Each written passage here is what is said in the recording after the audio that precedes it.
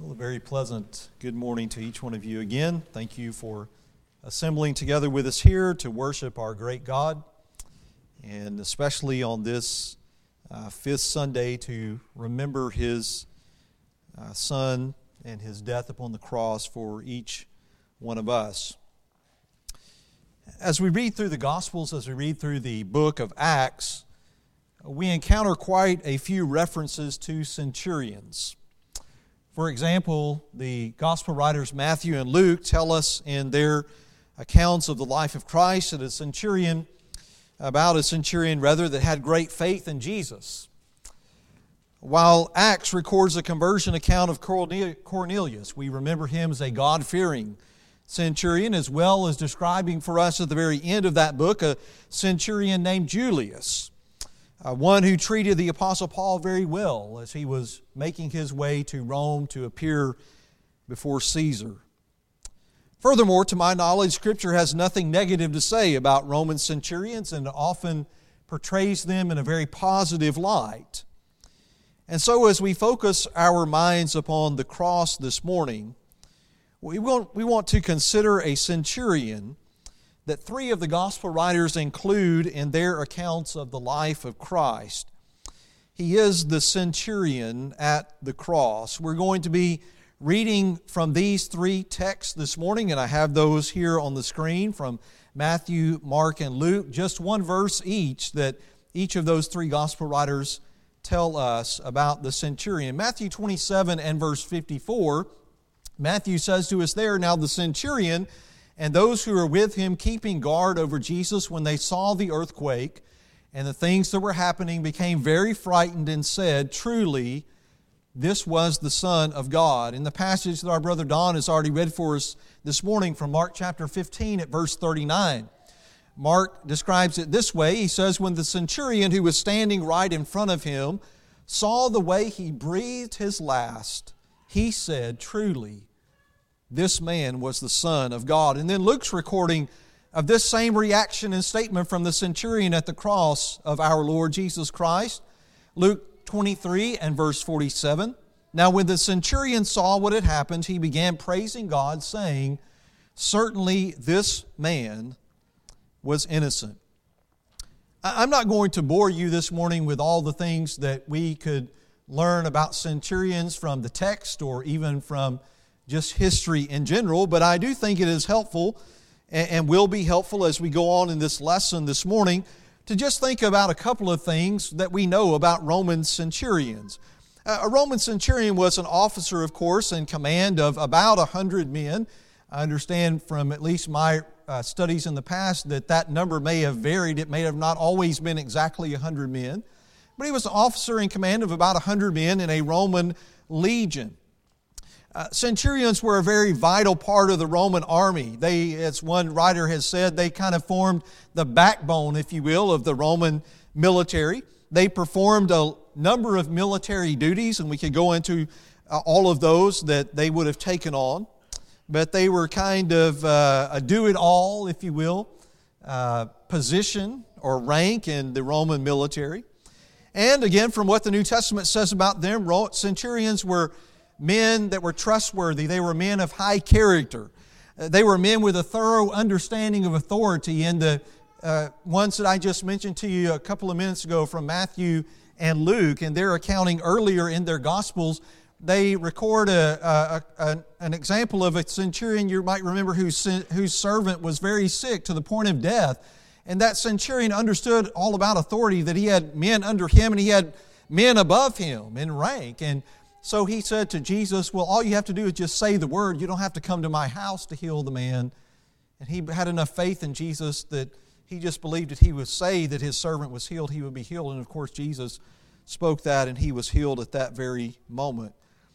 Very, very good men. Again, nothing I can find in Scripture has anything negative to say about those who are centurions. And so this is the kind of army officer, military officer that we are thinking of this morning. This is the kind of man, this is the kind of character that he had. This is his background as he is standing here at the foot of the cross of Christ. What did the centurion see as he stood here at the cross?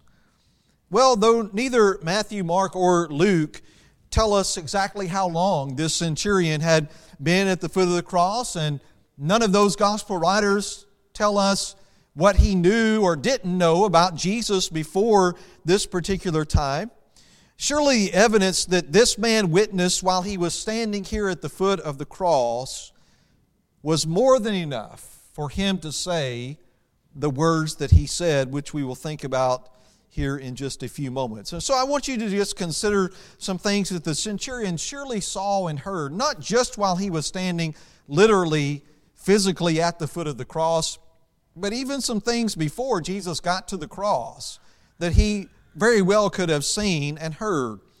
If this man were among the soldiers, or if he, as a centurion, were leading the soldiers that took Jesus into Pilate's palace, he would have seen, he would have heard, he might have even participated in the mocking, the beating, and the spitting that those soldiers gave to Jesus. If you're still there in the Gospels, in the book of Matthew, chapter 27, to turn back for just a moment to Matthew 27, beginning at verse 27, Matthew says this, "Then the soldiers of the governor took Jesus into the praetorium, into Pilate's palace, and gathered the whole Roman cohort around him.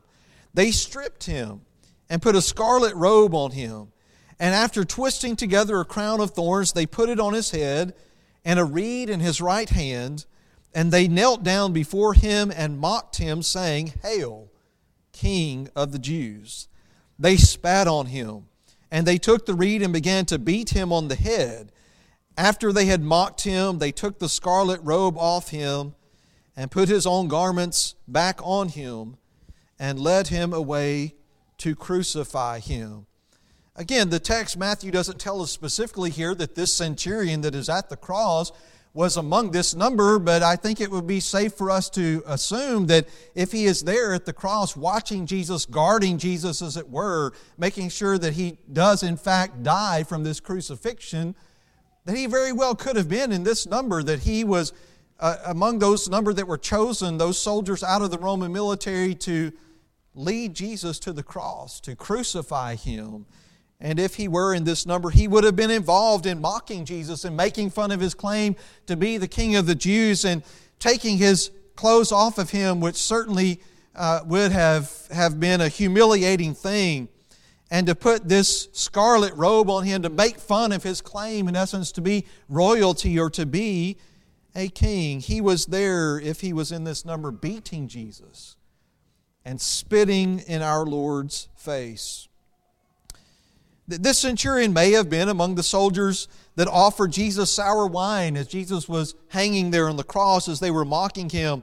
He may have been among the soldiers, or at least overseeing the soldiers that had cast lots for Christ's garments, or if not, if he were not literally involved in those events, he surely would have heard about all of these things. But if he were among that group, he was among the group who was helping to crucify Jesus Christ, to nail him to the cross. In Luke's account, and we'll kind of be skipping around here, mostly in Matthew, Mark, and Luke this morning, just one, I think, passage or two from the Gospel of John. In Luke chapter 23, if you turn to Luke's accounting of the events of Calvary, in Luke 23, beginning at verse 36, Luke 23 at verse 36, Luke says to us, "The soldiers also mocked him, coming up to him, offering him sour wine, and saying, 'If you are the King of the Jews, save yourself.'" Back again to Matthew chapter 27, this time picking up at verse 35. Matthew 27 and verse 35, Matthew says, "And when they had crucified him, they divided up his garments among themselves by casting lots, and sitting down, they began to keep watch over him." As Jesus was hanging on the cross, the centurion certainly would have seen and heard not only the crucified criminals, the thieves that were on either side of Jesus on those crosses, with Jesus in the middle, but he would have also heard the common people passing by the cross, and also the Jewish leaders as they were mocking Jesus, as they were reviling him, as they were blaspheming the Son of God. Continuing here in Matthew 27 and dropping down to verse 38. Matthew 27 and verse 38, Matthew continues, and he says to us, "At that time 2 robbers were crucified with him, one on the right and one on the left. And those passing by were hurling abuse at him, wagging their heads and saying, "You who are going to destroy the temple and rebuild it in 3 days, save yourself. If you are the Son of God, come down from the cross." In the same way, the chief priests also, along with the scribes and elders, were mocking him and saying, "He saved others, he cannot save himself. He is the King of Israel. Let him now come down from the cross, and we will believe in him. He trusts in God. Let God deliver him now, if he delights in him. For he said, 'I am the Son of God.'" The robbers who had been crucified with him were also insulting him with the same words. I don't know exactly how long these insults, this mocking, this reviling, this blaspheming of our Lord and Savior Jesus Christ went on. Maybe for the whole time that he was there on the cross, for hours as he was hanging there. But you just think about this man at the foot of the cross, this centurion, hearing all of this, seeing all of this, experiencing all of this suffering, persecution that Jesus was experiencing as he hung there on the cross. Later, he would have also heard one of those robbers rebuke the other and ask Jesus to remember him. And he also would have heard Jesus' shocking reply to what that one criminal had to say to him. Back to the Gospel of Luke, in Luke chapter 23, Luke 23, and picking up at verse 39, Luke says to us there that one of the criminals who were hanged there was hurling abuse at him, saying, "Are you not the Christ? Save yourself and us." But the other answered and rebuking him said, "Do you not even fear God, since you are under the same sentence of condemnation? And we indeed are suffering justly, for we are receiving what we deserve for our deeds, but this man has done nothing wrong."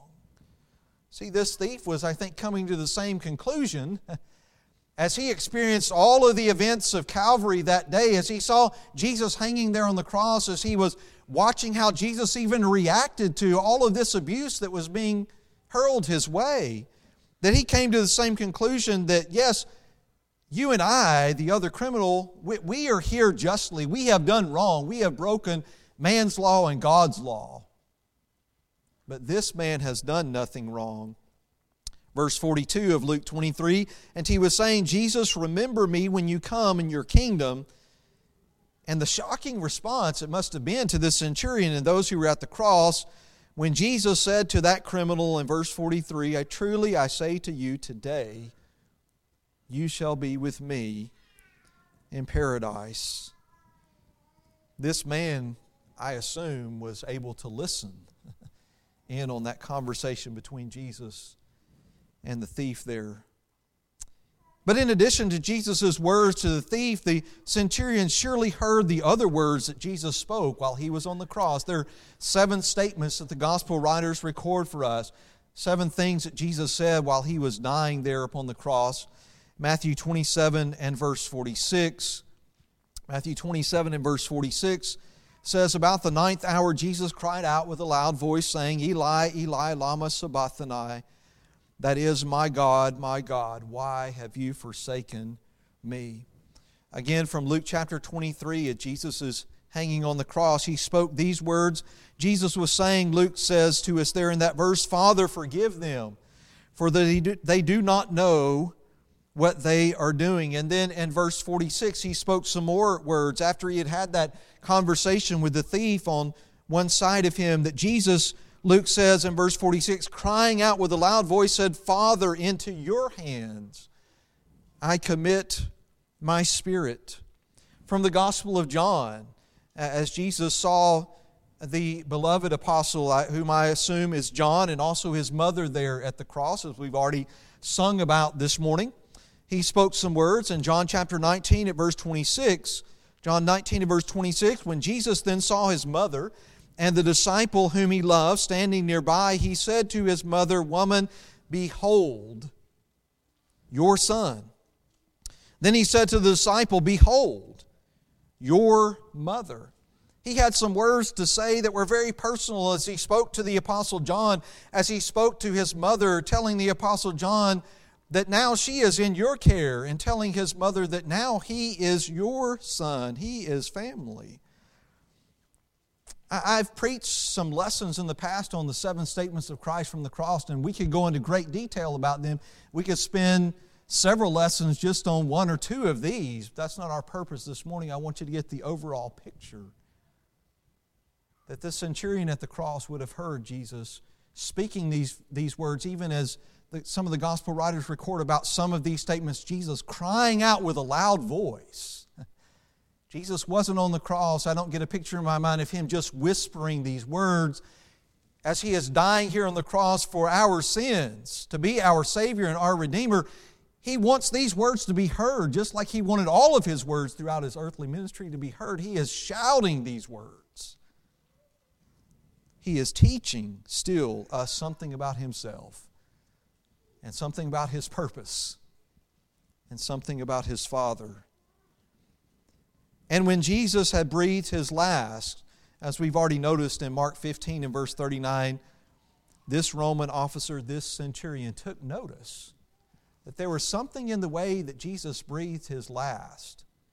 There was something in the way as Jesus gave up His spirit that impressed this man and caused him to say what he said.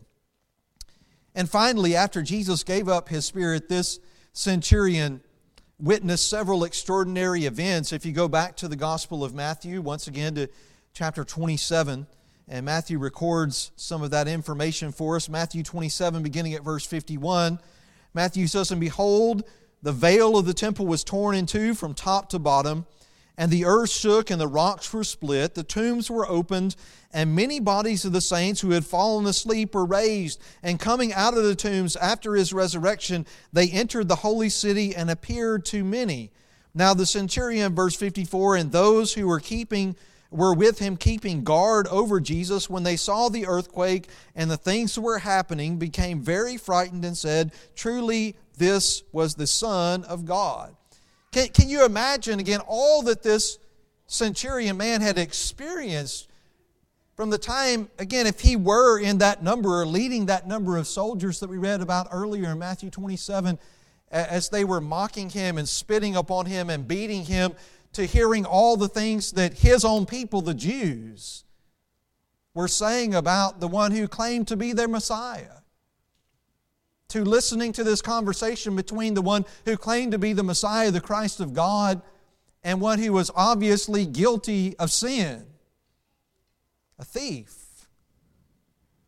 To then Jesus crying out, verse 50 of Matthew 27, and yielding up His spirit, and then the veil of the temple being torn in two, and all of these dead people coming forth from the tombs being resurrected to life again, and then an earthquake. And then on top of that, we haven't even talked about the sun being darkened. And just all of these events that were surrounding the death of this man. Though the centurion may have seen and heard even more than these things that we have mentioned this morning, what he witnessed while at the cross impacted him in a very, very powerful way. That there should be no doubt about that in our minds as we think about the centurion this morning. And as we think about the impact of the cross on this man, I want us to see that in light of the words that he speaks here. While Luke records for us in his account, as we looked at and read earlier from Luke 23 and verse 47, that the centurion responded to all of these events, to all of these conversations, to all this evidence that was placed before his eyes by saying, certainly this man was innocent, or this man, Jesus, was righteous. Matthew and Mark both record the centurion as speaking these words, that truly this man was the Son of God. What was this centurion confessing at this point? I don't know Greek, and I'll be the first to tell you I don't know Greek. I have enough trouble with English sometimes. I'm not a Greek scholar by any means. But from what I understand, in the Greek, the definite article "the" does not appear here in the text. In other words, in this quotation, the words from the centurion here at the cross, truly this man was Son of God. And so therefore there are some people who are maybe critics of the Bible, critics of the text, that think that this centurion is only acknowledging here at this point that Jesus is a son of a God, or he is a son of God. After all, you can think about this man, even though he is a man of high character, he is a man that you could trust your life with. He is a man who understands authority and has proven himself in the position that he is in as a centurion in the Roman military. He is still a Roman. And the Romans believed in many gods, didn't they? Just like the Greeks believed in many gods. The Romans believed in many gods. But I would ask you this, if that is all that this centurion is saying, if he is just saying as he saw all of these things related to Jesus, if he is just saying, well, here is this man hanging on the cross who is a son of God, or here is this man hanging on the cross who is a son of a God, why would two gospel writers record that for us? I mean, for us today as we're reading and thinking about this account, what purpose would that serve for us? Would it help us to believe in Jesus as who He claimed to be? That He is the Messiah? That He is the Son of God? That He is deity, God in the flesh? No, I believe that after all this centurion had witnessed firsthand at the cross, that he at last came to the correct conclusion that this humble Jewish man who had suffered such an inhumane death, who had suffered greatly at the hands of his own people, who is hanging here upon a Roman cross, that he really is the one and only Son of God. One writer wrote about the centurion's response, as the gospel writers record that for us, by saying this, that the cross began to do its work at once. And I believe that's exactly right. We don't know anything, again, about this centurion's background religiously. We don't know whether he knew anything about Jesus or not. Maybe he had been, in some of those crowds that Jesus had spoken some parables or done some teaching or performed some miracles. We don't know whether he was or not, but what we do know is that he was now at the cross of Christ. He was standing there beholding this man who claimed to be the Son of God, knowing that he is an innocent man, but knowing not only that, but coming to the conclusion that here is the Son of God, and the cross began to do its work on him at once.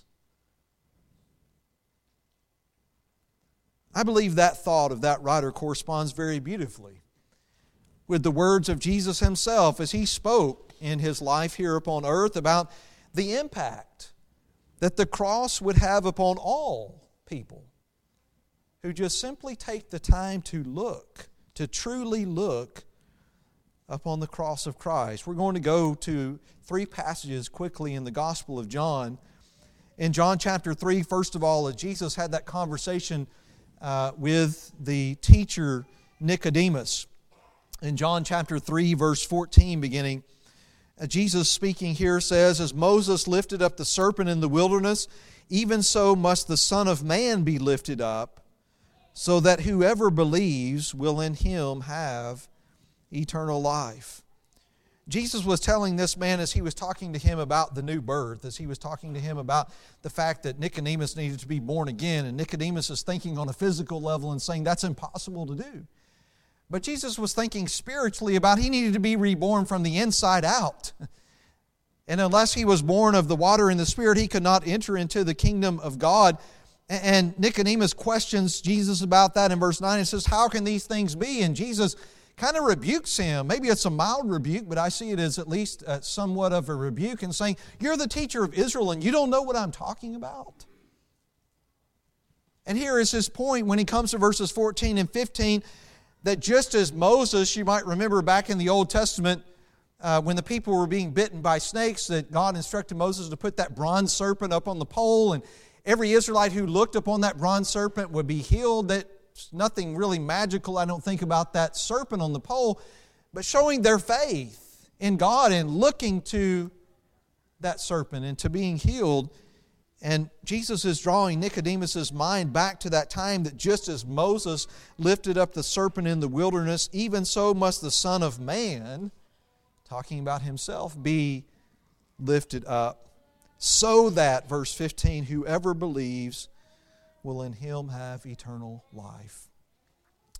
Jesus was saying, this is the impact that the cross should have on you, and it's intended to have on all people, that when they look at me and see me there hanging on the cross, when I'm lifted up from the earth,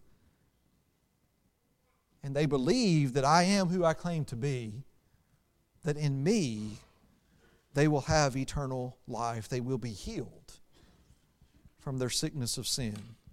Over in chapter 8 of the Gospel of John, as Jesus was having a conversation with the Jews, they didn't believe in His claim that He had come from the Father and was going back to the Father.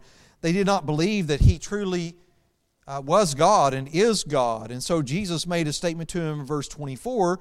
He said, "Truly I say to you that you will die in your sins, for unless you believe that I am He," many versions insert that word He, but what Jesus is really saying, unless you believe that I am, you will die in your sins. Notice what He says down in verse 28.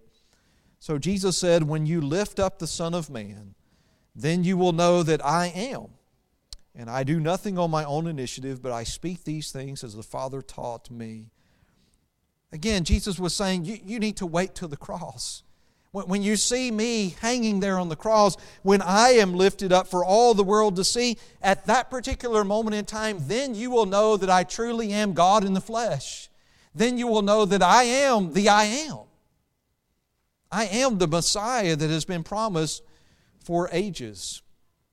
And then finally, a few chapters over in chapter 12 of the Gospel of John, as Jesus speaks about Himself here, notice what He says, let's begin back at verse 30. Jesus answered and said, "This voice has not come for my sake, but for your sakes. Now judgment is upon the world. Now the ruler of the world will be cast out." Listen to verse 32. "And I, if I am lifted up from the earth, will draw all men to myself." Verse 33, John goes on to explain to us what he meant. But he was saying this to indicate the kind of death by which He was to die. Again, you see in these three texts in John, over and over again, the same language, "when I am lifted up." And he's speaking, John makes it clear for us again, he's not talking about going up into heaven to be with His Father, ascending, as we read about that in Acts chapter 2, Acts chapter 1. But he's talking here about being lifted up on the cross to die for humanity. And Jesus, I think, just ties all of those thoughts together that we have noticed here from John very beautifully for us when He says to us again in verse 32, "If I am lifted up from the earth, I will draw all men to myself." It is the power of the cross that draws all men to see Jesus for who He truly is. The centurion's statement about Jesus should bring us to faith in Him. Or if we are not yet followers of Jesus Christ, the statements of the centurion ought to bring us to faith in Him, if we are Christians, to build our faith in Him. Because what this man says, although it's a very few words, a very simple statement that truly this man was the Son of God, I believe it provides us significant evidence from a credible eyewitness. Again, remember who centurions were. You could trust what they had to say to you. They were people who understood authority. They were not people who were going to go rogue and go off on their own way from the Roman military. His statement provides us significant evidence from a credible, trustworthy eyewitness of the cross, and one who presumably was not a believer before the events of that day. But he came to the conclusion, as we all should come to the conclusion, that Jesus is who He claimed to be. He truly is the one and only Son of God. As we are about to remember our Lord's death at this time, let us keep the centurion's words in mind that truly this man was the Son of God. As we have thought this morning about the centurion at the cross, we may be thinking, well, that was easy for him because he was literally, physically at the cross of Christ. But that has passed.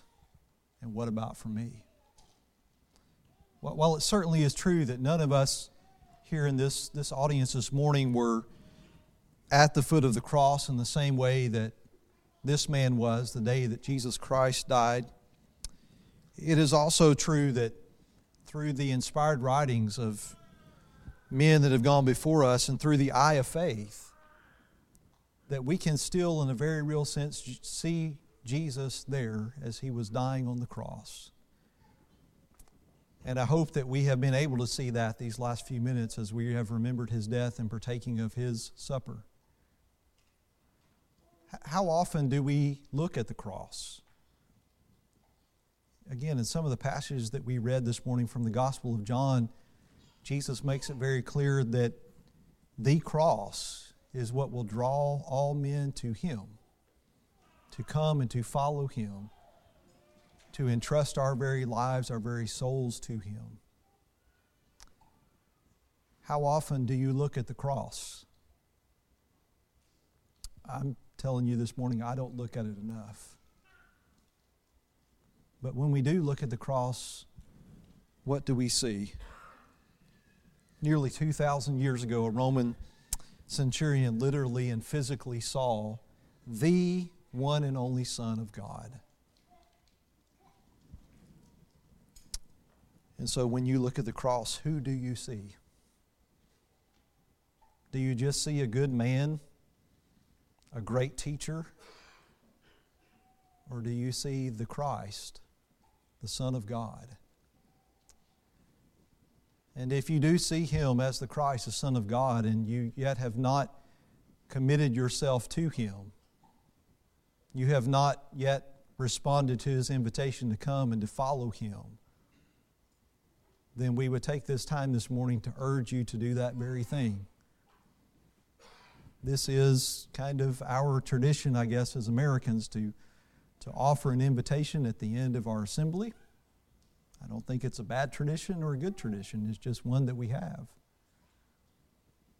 But every time that we offer the invitation, we need to remember that it's not my invitation, it's not our invitation, it is really Jesus' invitation. And so the invitation is open to you this morning.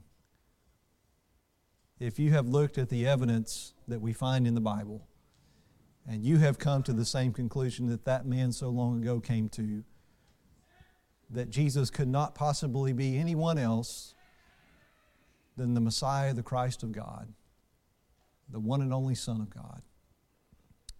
Why not act upon that conclusion this morning? Why not act upon that faith that you have in Him?